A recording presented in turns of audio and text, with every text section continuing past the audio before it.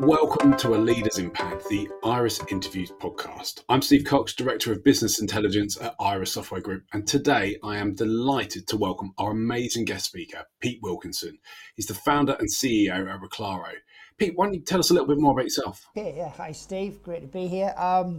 So I've been in business for years. In fact, I recently came across the first book I found bought about business, and I was 16-year-old, and it was called The Book of Business, Money and Power. So I've always been interested in how businesses work and stuff, and my background was largely corporate, so I worked for a big energy business for a number of years, which was great. It put me through lots of training. Then I ran some retail businesses, and then more recently I've been coaching and consultancy and speaking around this whole topic of effectiveness, productivity, how to achieve high performance with a group of people. More recently, we've launched a software startup, taking the methodologies of what I created. A 135 is the system, and now we help companies to execute their strategy better and build high performing teams using our platform. Brilliant. So a well-versed business professional then. So thank you for your intro, Pete. Now, to set a little bit of context for our listeners, we've been doing a bit of research, and today's session is all around the productivity paradox. So let's focus in on Britain for a minute. Now, the latest kind of research says that Britain is less productive than most group of 7 economies, and the figures show that the UK generates around £46.92 of output per hour, compared to the likes of the US, which is £58.88 and £55.83 in Germany, and then £55.50 in France. Now, conversely, the UK is now the second largest data producer in the world, and academics have described data as the fuel of the economy for the future. So whilst the UK is lower in its output per hour, it's the second largest data producer in the world, which kind of seems contradictory. But today we're going to explore whether that data revolution could reverse this trend of middling performance and look practically at how companies can unlock this data opportunity. Now, Pete, the UK is the 6th largest global economy, but it's faced productivity problems for years, with labour productivity being lower than over the past decade than any time in the last 20th century. Now, what are the key factors that are causing a downturn in this drag on the nation's productivity? I think there's 3 big things I would focus on initially. One would be the use of technology and tools, and I don't think the UK has leveraged that enough. I think, if I was being brutal, I think management and leadership training isn't as good as it needs to be, and I've seen this firsthand, as I've been speaking and consulting with many groups of business leaders. There is a big lack of prioritized leadership and management development in many companies, unfortunately. And then I think the third thing to think about is the staff development. So I still come across examples of companies that don't train their frontline people enough. And also, Steve, really importantly, they don't have a structured one-to-one performance type system in place. They may do an annual appraisal, but it's not great to hear, but a lot of the annual appraisals are still tick the box exercises. They are reviewed, tick the box, I've done it, and then they're often put away in a drawer, and then they're brought out in 12 months and say, hey, what did you think you were going to do this year, Pete? How did you get on? And it's not a living document. So I think for me, one of the reasons that I've seen firsthand about our productivity being around 18 to 20% lower is we've not embraced technology and tools, we're not prioritizing leadership management training, and staff development and one-to-ones are not embedded in enough organizations. Now, do you think that some of the external factors around that have caused a change in any of that? I mean, if you think about what's been happening over the last few years, and even maybe a bit longer, you think about what happened with Brexit, where the UK are obviously leaving Europe. You think about more recently, COVID-19. Now, a lot of those have had a lot of external impacts on businesses, whether it be monetary or whether it be personnel. But also, if we think specifically around COVID, it seems to have changed people to be more of a digital mindset. Do we think that technology is playing a more important role, but still not strong enough? I don't think it's strong enough, but I think it has moved on a lot. And I'll be perfectly honest, when I was doing a lot of presentations and master classes and then COVID hit, it turned the whole thing upside down. And again, I'll be totally honest and open with you here, Steve.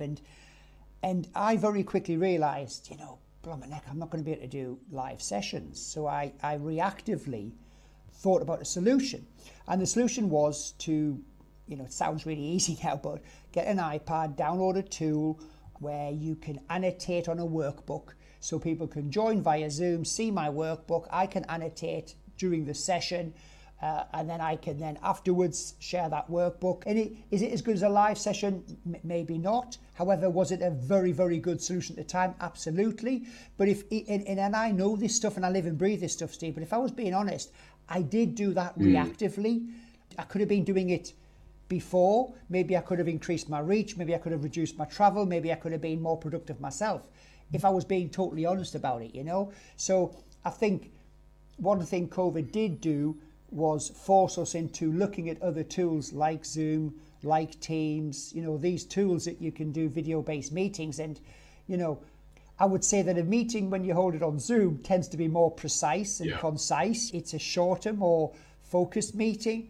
So if that's come out of it, that technology always existed, Steve, but I don't think we used it enough. I think there was apathy about it. And I think probably what COVID has done is helped us with that, But I still think there are tools out there that could enable our leadership teams and our frontline people to become more productive that we're still not really utilising.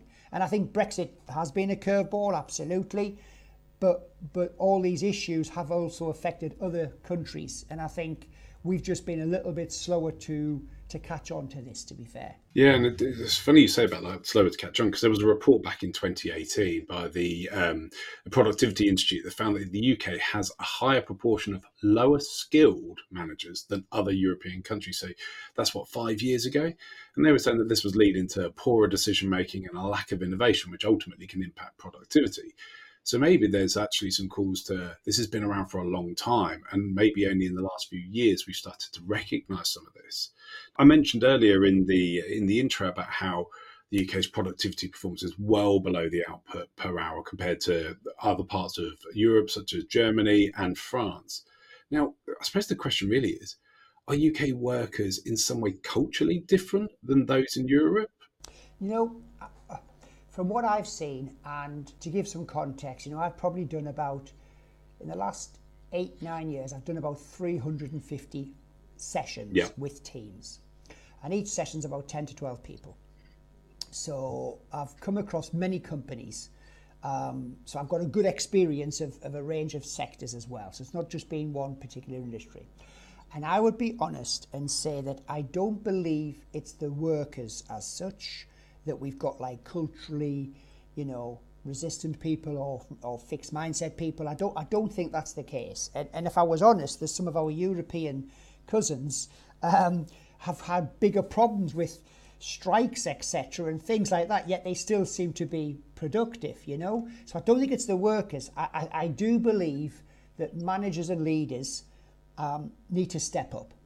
And I think leadership teams, senior leadership teams, they have to focus on developing their people to make better decisions, lead better. I mean, even just 3 areas that's really important is communication, transparency, and recognition.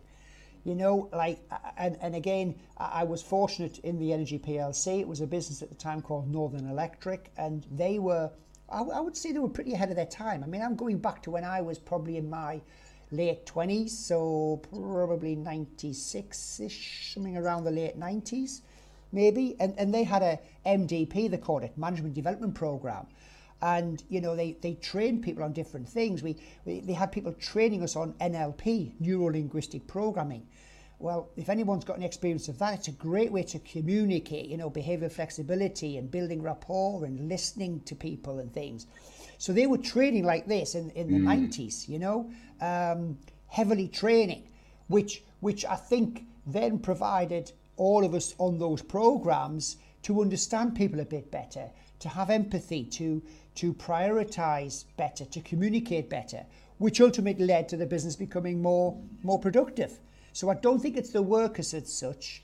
I think, our leadership, and I don't know how you'd measure this, Steve, but if we had like a leadership level, I think we're not quite as good as what we think we are. And I think if we took that on the chin and then built some really good training programs to grow people. We used to have a saying in retail, which was don't blame your staff, train your staff. And I think some people are just missing the basics of training.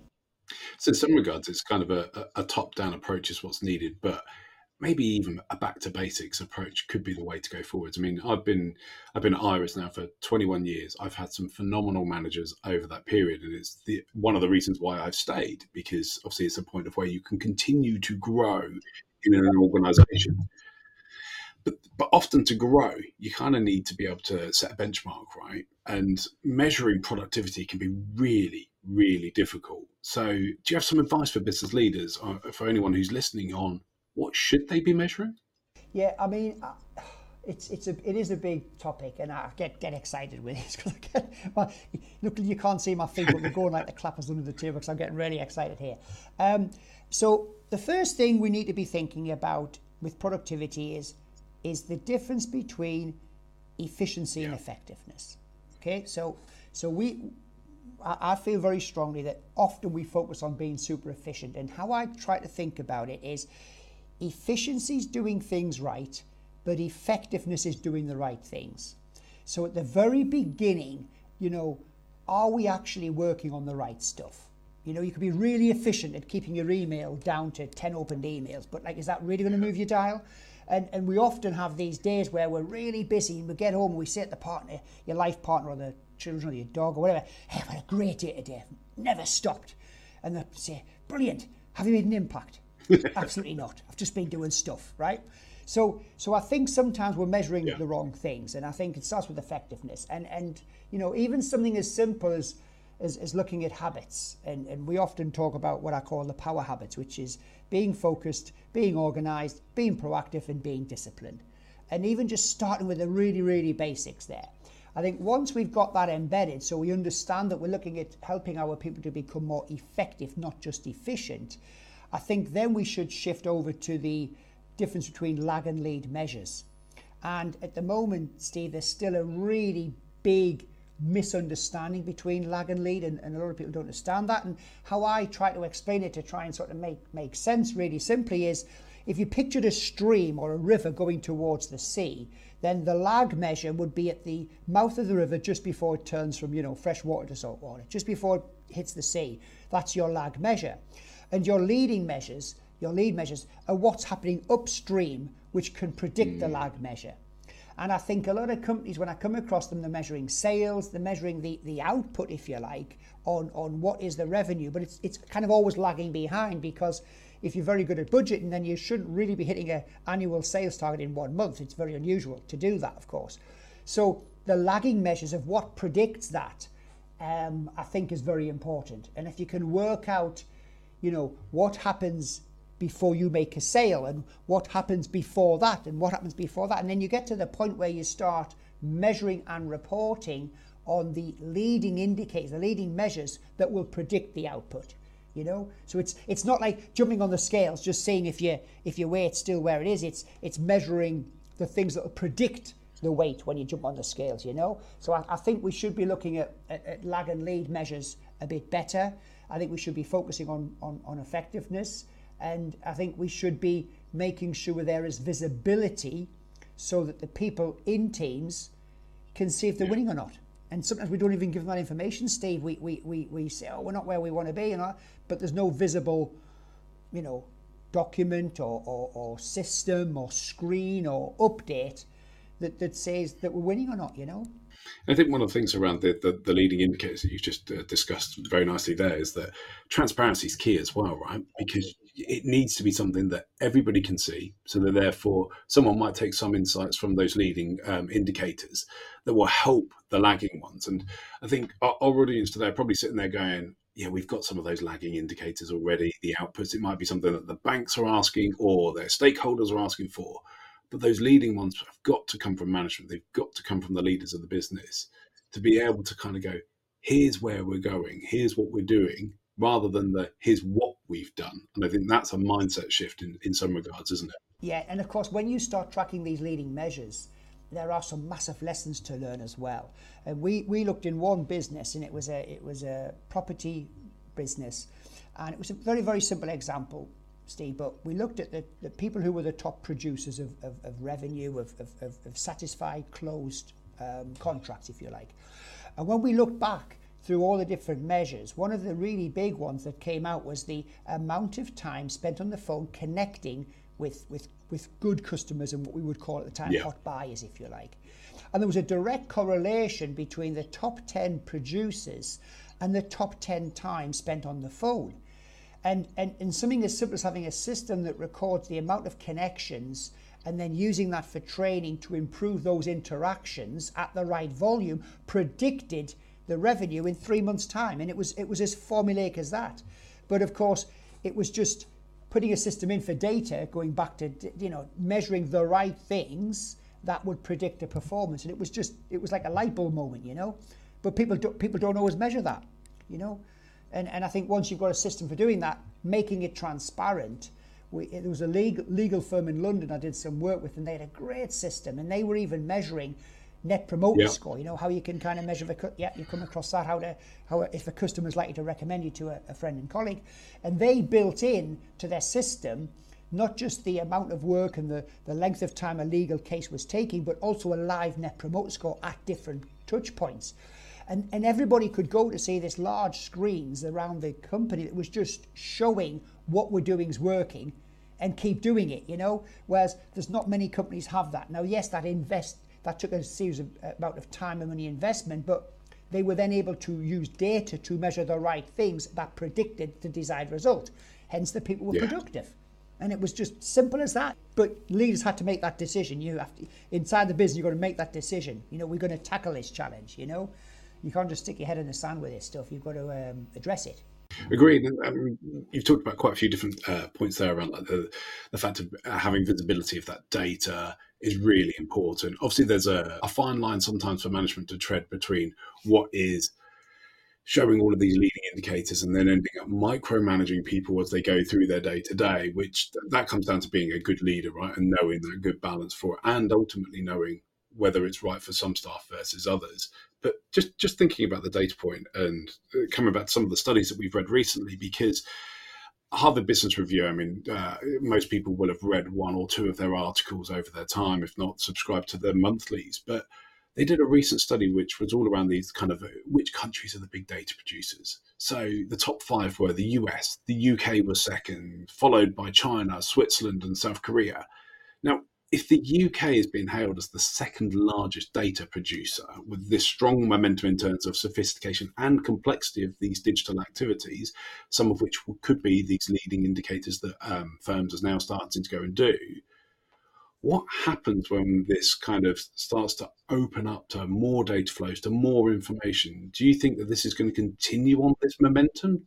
What's your thoughts on this?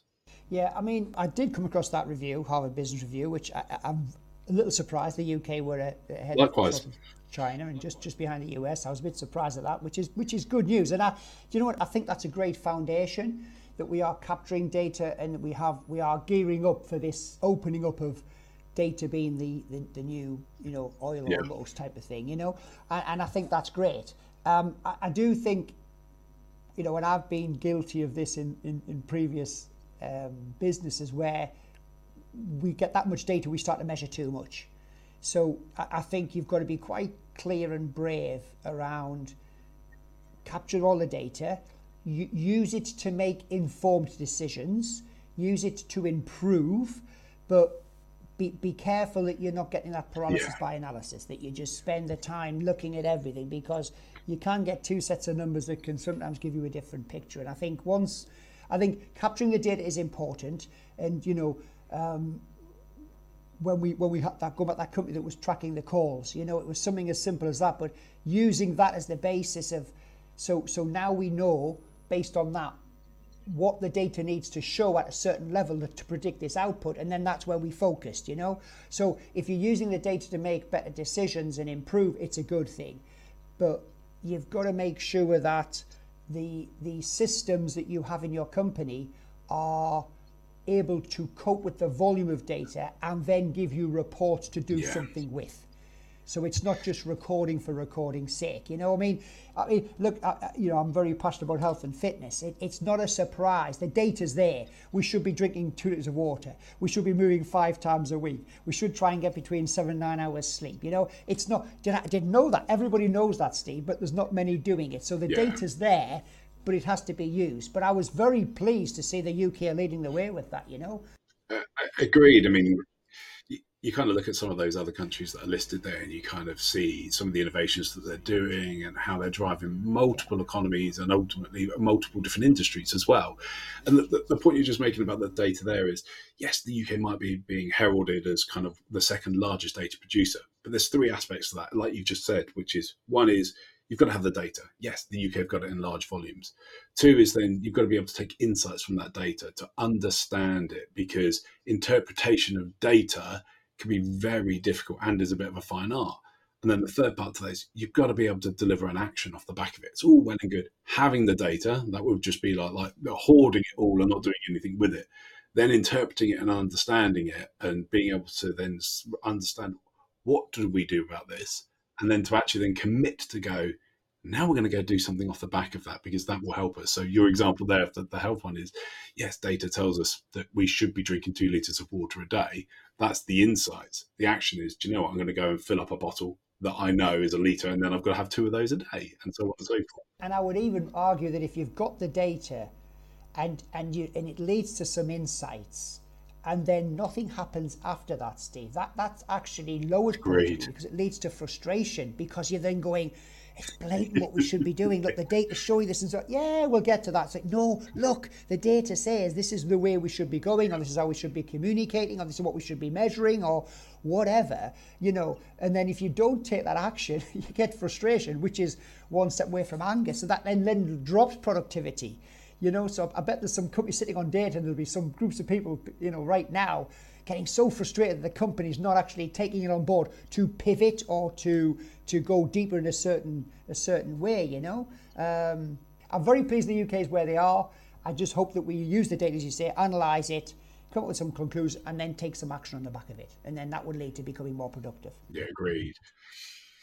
And one of the things that probably some of our listeners are thinking right now is, okay, I've probably got this huge volumes of data, not just of their own, but also kind of ones that are within their industry, within the profession, within the UK.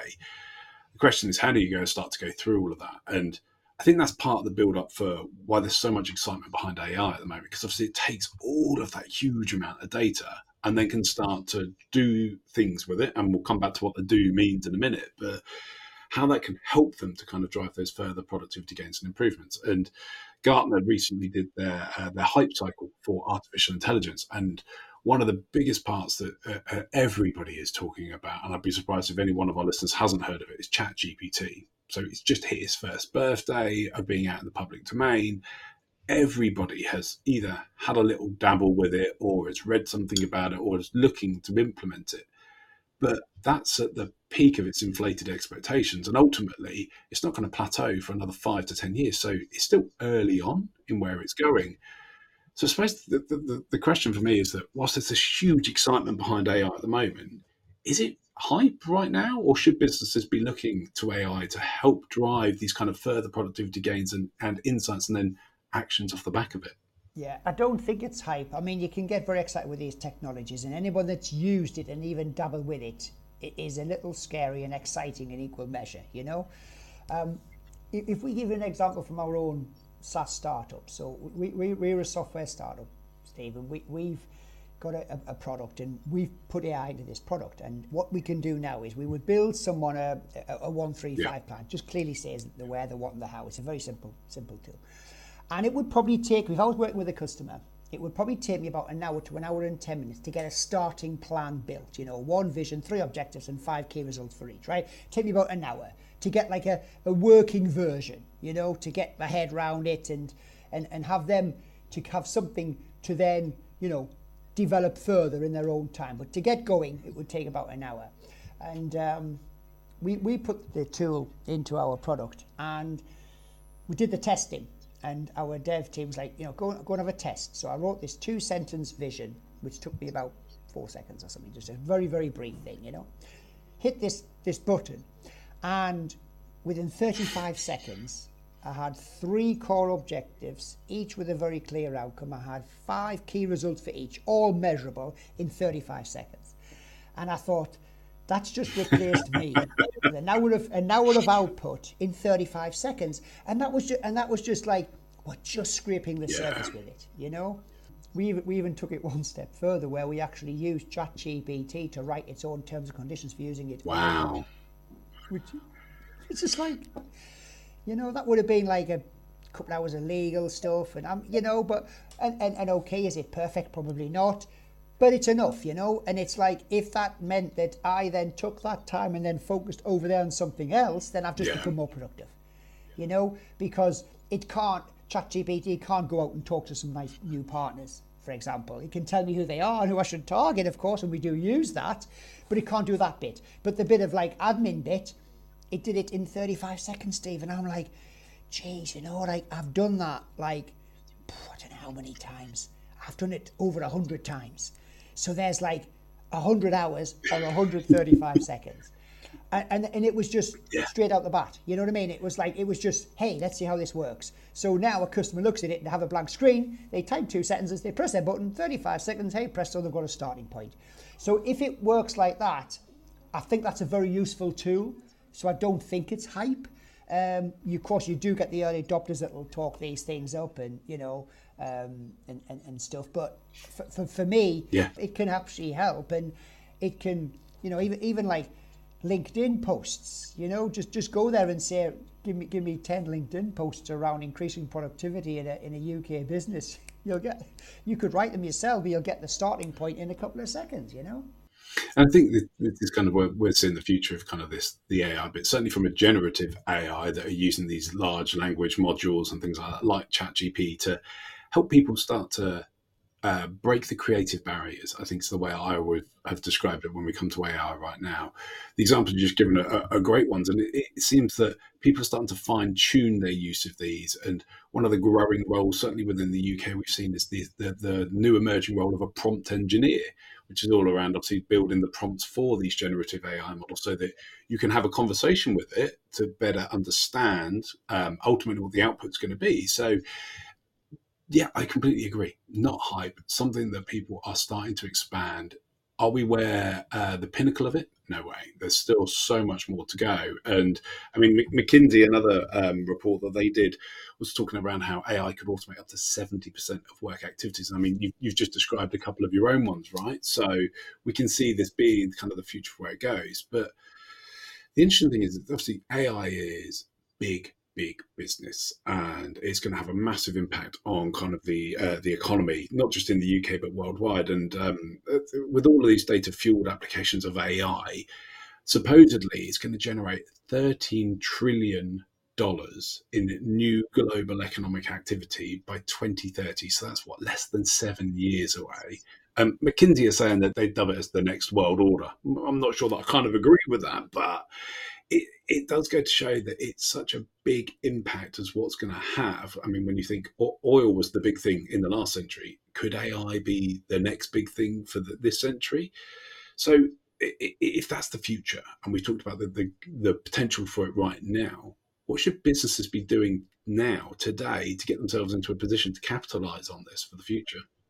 Yeah, I think it comes down to one word, that's education. I do, Steve. I think you cannot just think that someone else is going to sort this for you. I think businesses need to look for where they can get education around this, around uses. And I'm thinking, where we based in the Northeast, there's an organisation called the Entrepreneurs Forum. I've done a lot of work in the Humber region. There's an organisation called For Entrepreneurs Only. There's the FSB, there's the Chamber, Commerce.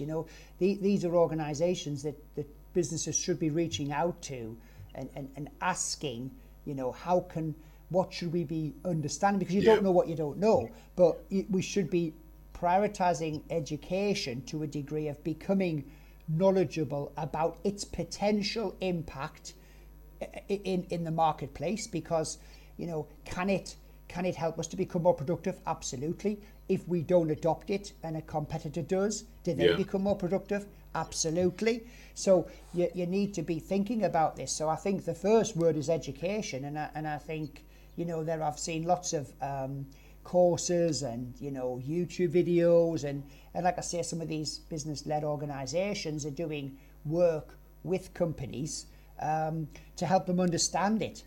But make no mistake, I really would struggle to think of one company that wouldn't benefit from an understanding of AI to simplify some internal processes. I mean, I know leaders that were using AI to reply to emails, complex emails, just putting it in there, answer this succinctly, and it's just a starting point. If it saves you 15 minutes, you do that 4 times a day. You run to an hour. You do that 5 times a week. You've got half a day, so use it to do that, and then finish on Friday at 3 o'clock and go for a game of golf. That's what you can do if you want to do that. If you want to become more productive. But I think education is where we should be starting at the moment. I'm 53-year-old now, Stephen. So the technology that I've seen move, because I was in businesses years ago where we didn't have Gmail, we didn't have email. We had fax machines for sales figures. I was waiting for the figures to come off the fax. And it's like people just think that's crazy. My daughters will say, "What? There's a time? Yes, there was a time before Google. You couldn't Google something. It wasn't a product or a verb.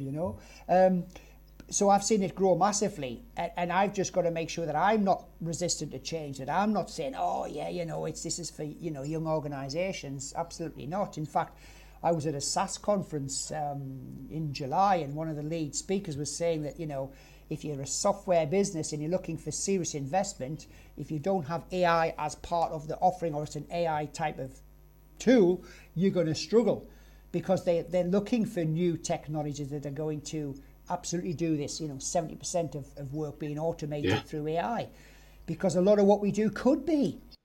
And a lot of potential investors are looking at this as well as going back over the last 10 years, it used to be a case of your business valuation would go up if you had started to automate processes. Then the business valuation would go up if you'd moved more towards cloud and then into full SaaS. And now it feels that business valuations are dependent upon AI being a part of it as well, because it means that the next investor doesn't have to put so much money in to do that for you if you've already done it. So there's a big importance for the education, not just from a point of view of how can you go and use it? It's what does the impact of that mean for your business today, but also the valuation of it. But one of the things that I think is really important, and I was at a technology conference for accountants last week, and this came up as a discussion that I was on a panel around, which was, should we be cautious around AI? And I got asked this question directly, and I said to them, of course, with all of these sorts of things, yes, you don't want to go feet first in. You do have to have a certain level of caution. Certainly with accountants, they're dealing with personal information of their clients. So what sort of data should you be putting into these public platforms such as ChatGPT? Yes, you do need to have an air of caution. And there are still some instances where there's some ethics questions around AI. And this is part of AI still growing, still learning, still understanding. And there was a recent case that was done by the Applied Research Technologies where they were testing out the capabilities of ChatGPT, and they set it a task to complete something, and they said, do it to the best of your abilities. Now, that's I'll say a human phrase that we would talk to each other and say, look, do your best. But of course, to an AI, that meant do everything possible to complete it. Well, it was trying to complete a form. It got to one of those capture sites where you've got to click on the number of bicycles within the picture. Of course, the AI can't do it. So it reached out to a human and said to them, can you do the capture bit for me because I'm visually impaired? So you could say, well, the AI was lying, but ultimately we asked it to go and do it to its best of abilities. So sometimes education's really important around parameters as well as kind of what are the good things and the bad things that we should be looking at. So I think your point on education is a really, really strong point that, yes, education is key to the way that we do this, but from multiple facets for what we've got to go and do. So AI feels like the way forwards. Seems certainly for you guys, you're using AI today. At Iris, we're using it internally as well as building proof of concepts within our products. But which businesses are using AI today? I mean, how do you prioritize going down the route of playing with these shiny new technologies, building out a data strategy when do you know what? In all honesty, a lot of businesses are struggling with the day-to-day issues of kind of winning businesses, retaining staff, and preserving profits. So, what are they doing today with AI? You have to be careful. You think it's an opportunity, but it might be a distraction masquerading as an opportunity. So you've got to be careful about this. But I am seeing technology businesses obviously using it, but also property businesses, a lot of things in prop tech in terms of using AI to qualify different inquiries to direct people to the ones that are more qualified at that particular point. I see a lot in obviously software businesses are using this a great deal. I think the sectors that the most are the sort of technology-led sectors. So people who have relied on technology already seem to be using it. But I think what is worth considering is putting some boundaries around it. So not just saying, hey, we're going to use AI, let's all just go and do that. Like set up some sort of project group or a working group, some people to look at case studies, use cases within a company.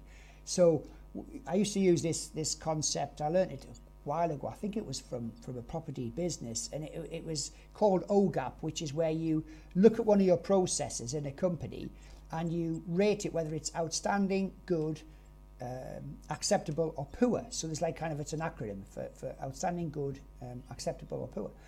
And what some companies are doing is they're looking at certain processes,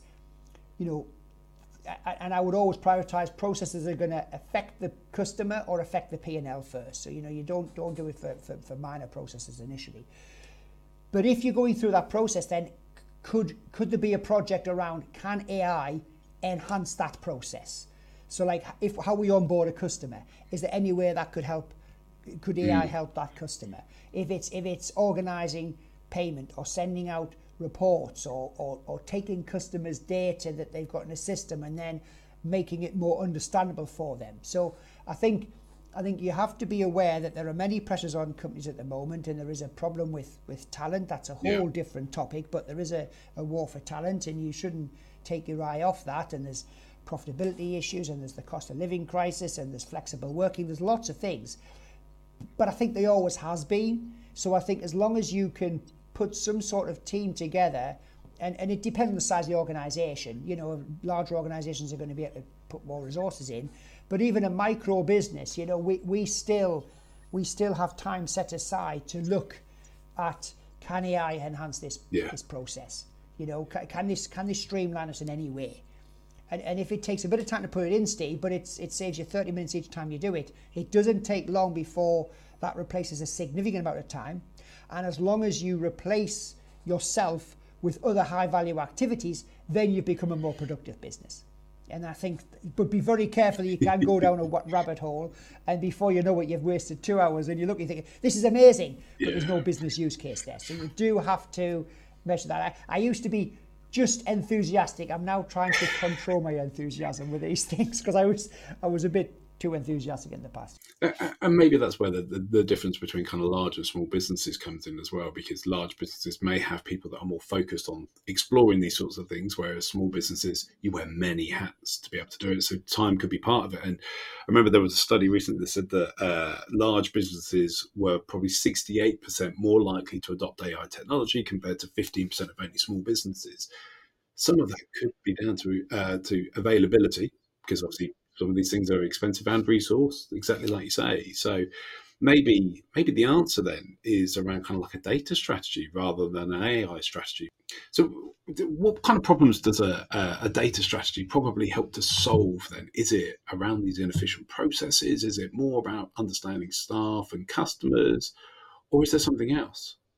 I mean, a correct thorough data strategy should address those points. And I keep coming back when I'm working with teams or with my own team, I keep coming back to, is this going to help the customer or is this going to help the P&L?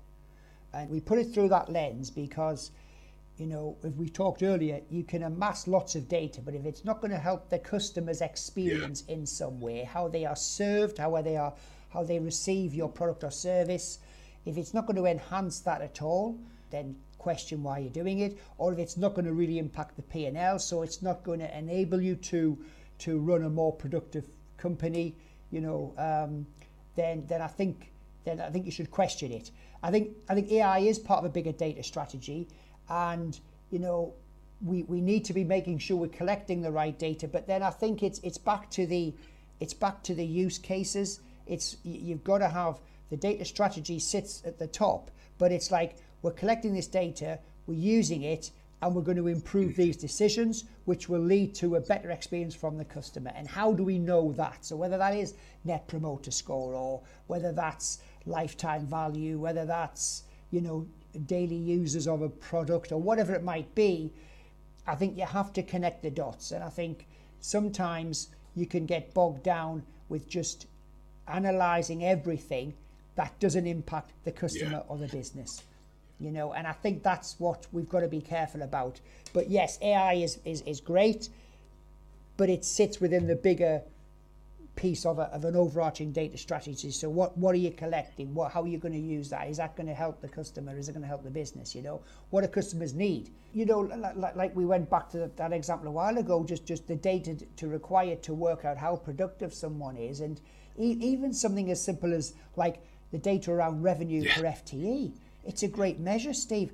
I looked at 3 different businesses in one sector, and when I looked at the numbers, one was 88,000 per FTE, one was 136,000 per FTE, and one was 154, 8 or something per FTE, and they were in the same sector.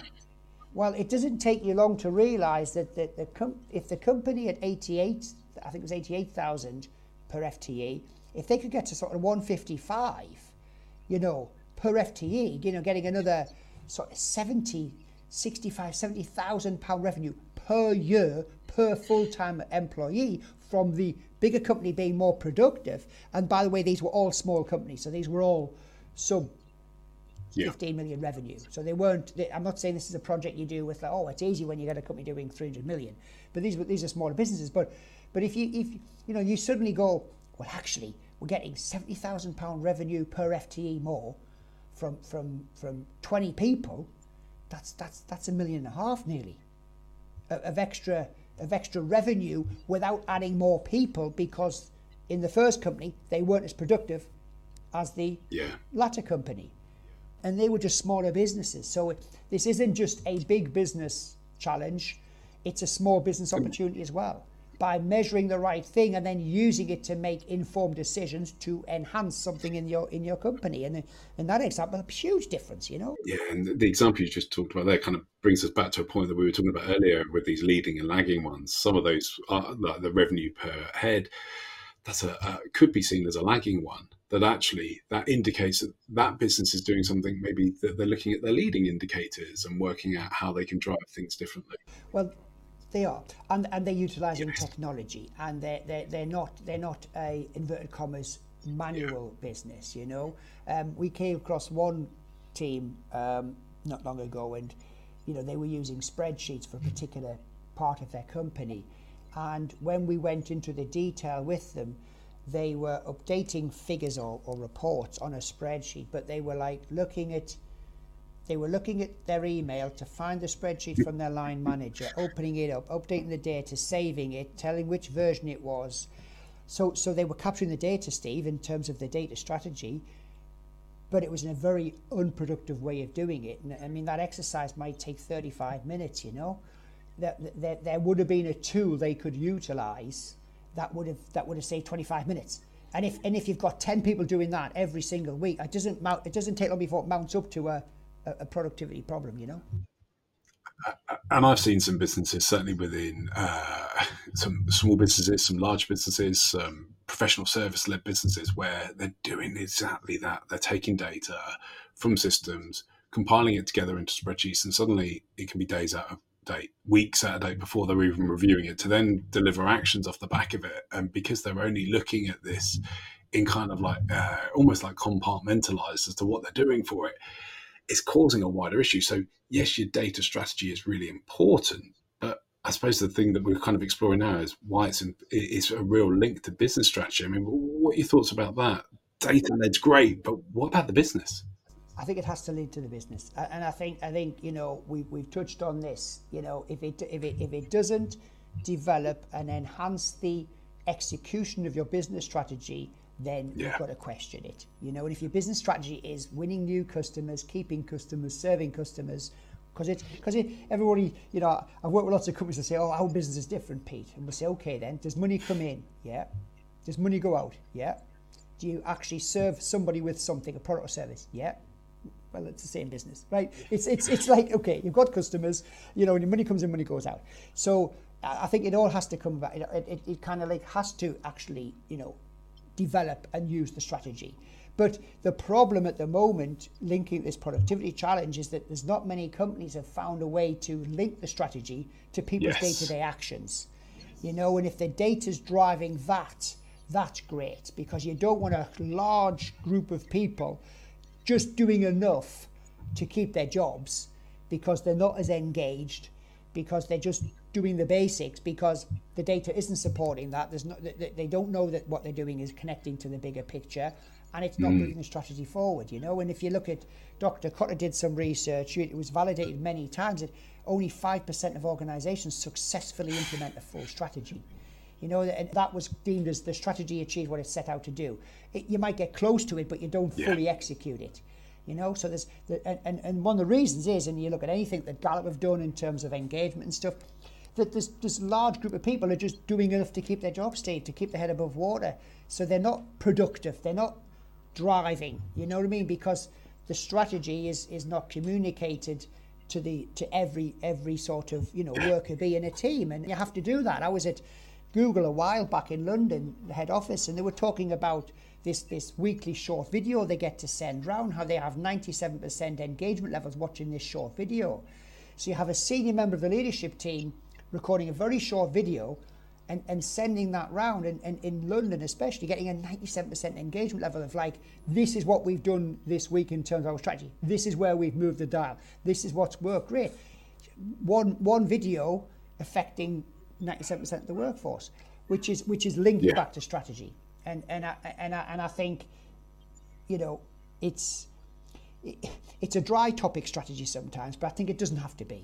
Like, you can make a compelling vision, you can really engage the team. Come on, let's build something special, and people want to be a part of that. But it absolutely links back to strategy. It's all about execution. So I suppose the question then becomes on the strategy bit, and if data is so important, and I think McKinsey say that data-driven organisations are 19 times more kind of are likely to be profitable, it kind of feels like, well, this is the way forward. So is this something that managers and leaders have to set? Who else should be involved for a data strategy, or even from the business strategy point of view? Yeah, I mean, it'll be led by the technology teams in companies. There'll be the technology guys will be leading it. But I think it does require, if we're serious, and going back to the very big topic around the productivity paradox and what it means and how data can affect that, it is going to take executive sponsorship. It's going to have to be something that's not going to be a nice to do, it's going to be a must do. So it means that we're going to have to address some of the things that we've talked about today. We're going to have to prioritize training. We're going to have to build compelling visions. We're going to have to show people how what they do today somehow moves the dial over here. Your contribution today has moved that dial a little bit. We have to do that. And at the moment, we're not doing a very good job of that. We prioritize training. I mean, we're in our SaaS business, it's 5 of us, Steve, so we're not a big team on any stretch, right? But we do this thing called MTS, and it stands for micro training session. So every Friday after the huddle, mostly I'll lead them. I'm the founder. Mostly I'll lead them, but we'll do a 10-15 minute training session on a very small topic. It might be how to make better decisions, how to stay focused, how to communicate a bit better. How to match someone's language when you do it, the whole range of things. But the point is that we've prioritized it, and in a micro business, it might only be 10-15 minutes, but every member of the team are on those sessions every week. We then put the notes into Slack and we share them so they get the training notes. So it's just saying training's important. Like, we want to be the best trained team we can be, and we're only 5 and we're going to grow, and that's fine, but it's a priority. We have a compelling vision, Steve. We have a team charter where you have purpose, values, and expectations document. We've got all this stuff built to create an environment where people are empowered to do their best. And I think it doesn't take a lot of money and it doesn't take a lot of time, but it takes attention. And I have to put my attention on it. But by doing it, then you're going to get these engaged employees. You're going to get these inspired people that want to go the extra mile, that are part of something bigger than just, I just come in and do a shift and go home. And that's not just the worker, going back to a previous point raised, that's not just the workers' challenge, that's the leadership teams to facilitate the environment where people want to flourish. They are trained, they're informed, they have the data, they know that what they're doing is working and they're moving forward. And then there's the transparency and the recognition when they move forward. That's so I'm getting very excited now. It's a very important topic. No, that's good. It's good to see. Well, on the business strategy then, so it kind of feels that there's a wider part to play in this whole like productivity paradox we've talked about as our big topic, that yes, business strategy is really important and you need the vision from the top, and that needs to be led as kind of like, here's our direction, here's our purpose. But you've got to bring everybody along on the journey as well. Education is going to be key to that. And yes, there'll be various parts that will be involved in the more detail of it. But actually, what you really want is, no matter whether you're a business of 5 or 500, you want to bring everybody on that journey so that they feel a part of it and they're on the journey rather than having the journey done to them. And that's going to be key to it. So we're kind of coming to the end of our podcast now, and we've covered a huge amount. So what key takeaways would you offer our business leaders who are listening, and ultimately in terms of how they can be more productive? Yes. I mean, I think you need to come up with some sort of framework. Yeah. There's loads out there. Find a framework that you can deploy that helps your people understand what they should be doing. It's not enough just to work hard. They've got to work hard on the right things, and it's our responsibility as leaders to provide that. I think you should review your vision and make sure it's a compelling vision that's going to attract the right people to go the extra mile. I do think you should look at your core values and say, do these need to be updated? Have we set and forget with our values? I see many companies, oh yes, we've set them, and when did you last review them? Like, do you? I remember I saw a guy who was a founder of this restaurant chain. He had this thing in his restaurants called the Love Candle, and it was live our values every day. And the first person in the restaurant lit the candle, and the last person extinguished. And it was a symbolic measure of, when that's lit, are we living our values? I think, look at the training you're doing. Be honest with yourself. Are you doing enough training? Do you think you're not doing enough training? You're probably not doing enough training.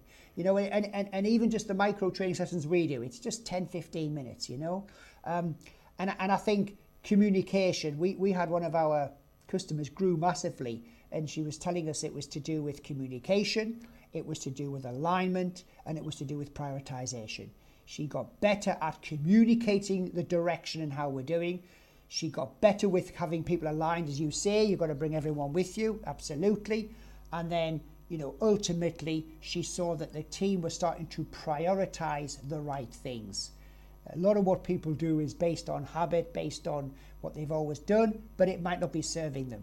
So I think if we can get a compelling vision, we can have a simple framework, whether that might be, it could be OKRs, could be KPIs, there's lots of different ones, EOS, Pinnacle, there's loads of frameworks and systems out there, scorecards, everything, but have a system to help your people to connect the dots from what they're doing day to day, because strategy ultimately, Steve, get yourself a 5-year vision, stretch big, powerful vision for 5 years, build a 12-month plan, and all you got to do is get your guys to execute every quarter.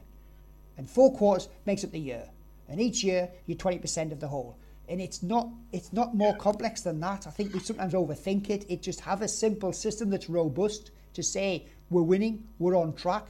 And if you get that, then you're light years ahead of the average business. Because the reality is that, someone's going to finish in Germany, someone's going to get done by Thursday night what takes us in the UK till Friday. It's 18 to 20%. And I built a little tool, it's funny, it's called the Productivity Puzzle Cost Calculator. It's a working title, Steve, right? But when you put in an SME, about a 300-person SME in the UK, with a certain amount of leaders, management team and frontline team members, based on Glassdoor average salaries, that 300-person business will be losing around £1.3 million in lost productivity. And that's a 300-person business. All right, so they're doing 30 million, right? 25, 30 million. But they're losing 1.3 million on lost productivity. It's absolutely a big impact. What would that do to your trading budget if you could recoup half of that back, you know? That's what you've got to be thinking about. Agreed. Well, Pete, we could continue on with this discussion for hours, but thank you very much for your insights. I mean, the productivity paradox is something that most business leaders are going to be kind of thinking about and not wondering what to do next, but ultimately, where should they start? Probably is the vast part. I think you've covered it very nicely with let's look at the vision. Let's build out a plan for the long term, but break it down into small bite-sized chunks. Everything's achievable if you make it into a small part, but ultimately doing something is better than doing nothing. Make a start would be the first thing I would say to people. Technology is there to help, but ultimately education is just as important as bringing in the right piece of technology for you. Well, this has been a Leaders Impact, the Iris Interviews podcast. I'm Steve Cox. Thank you again, Pete, for joining me today, and hopefully we'll speak to you again soon.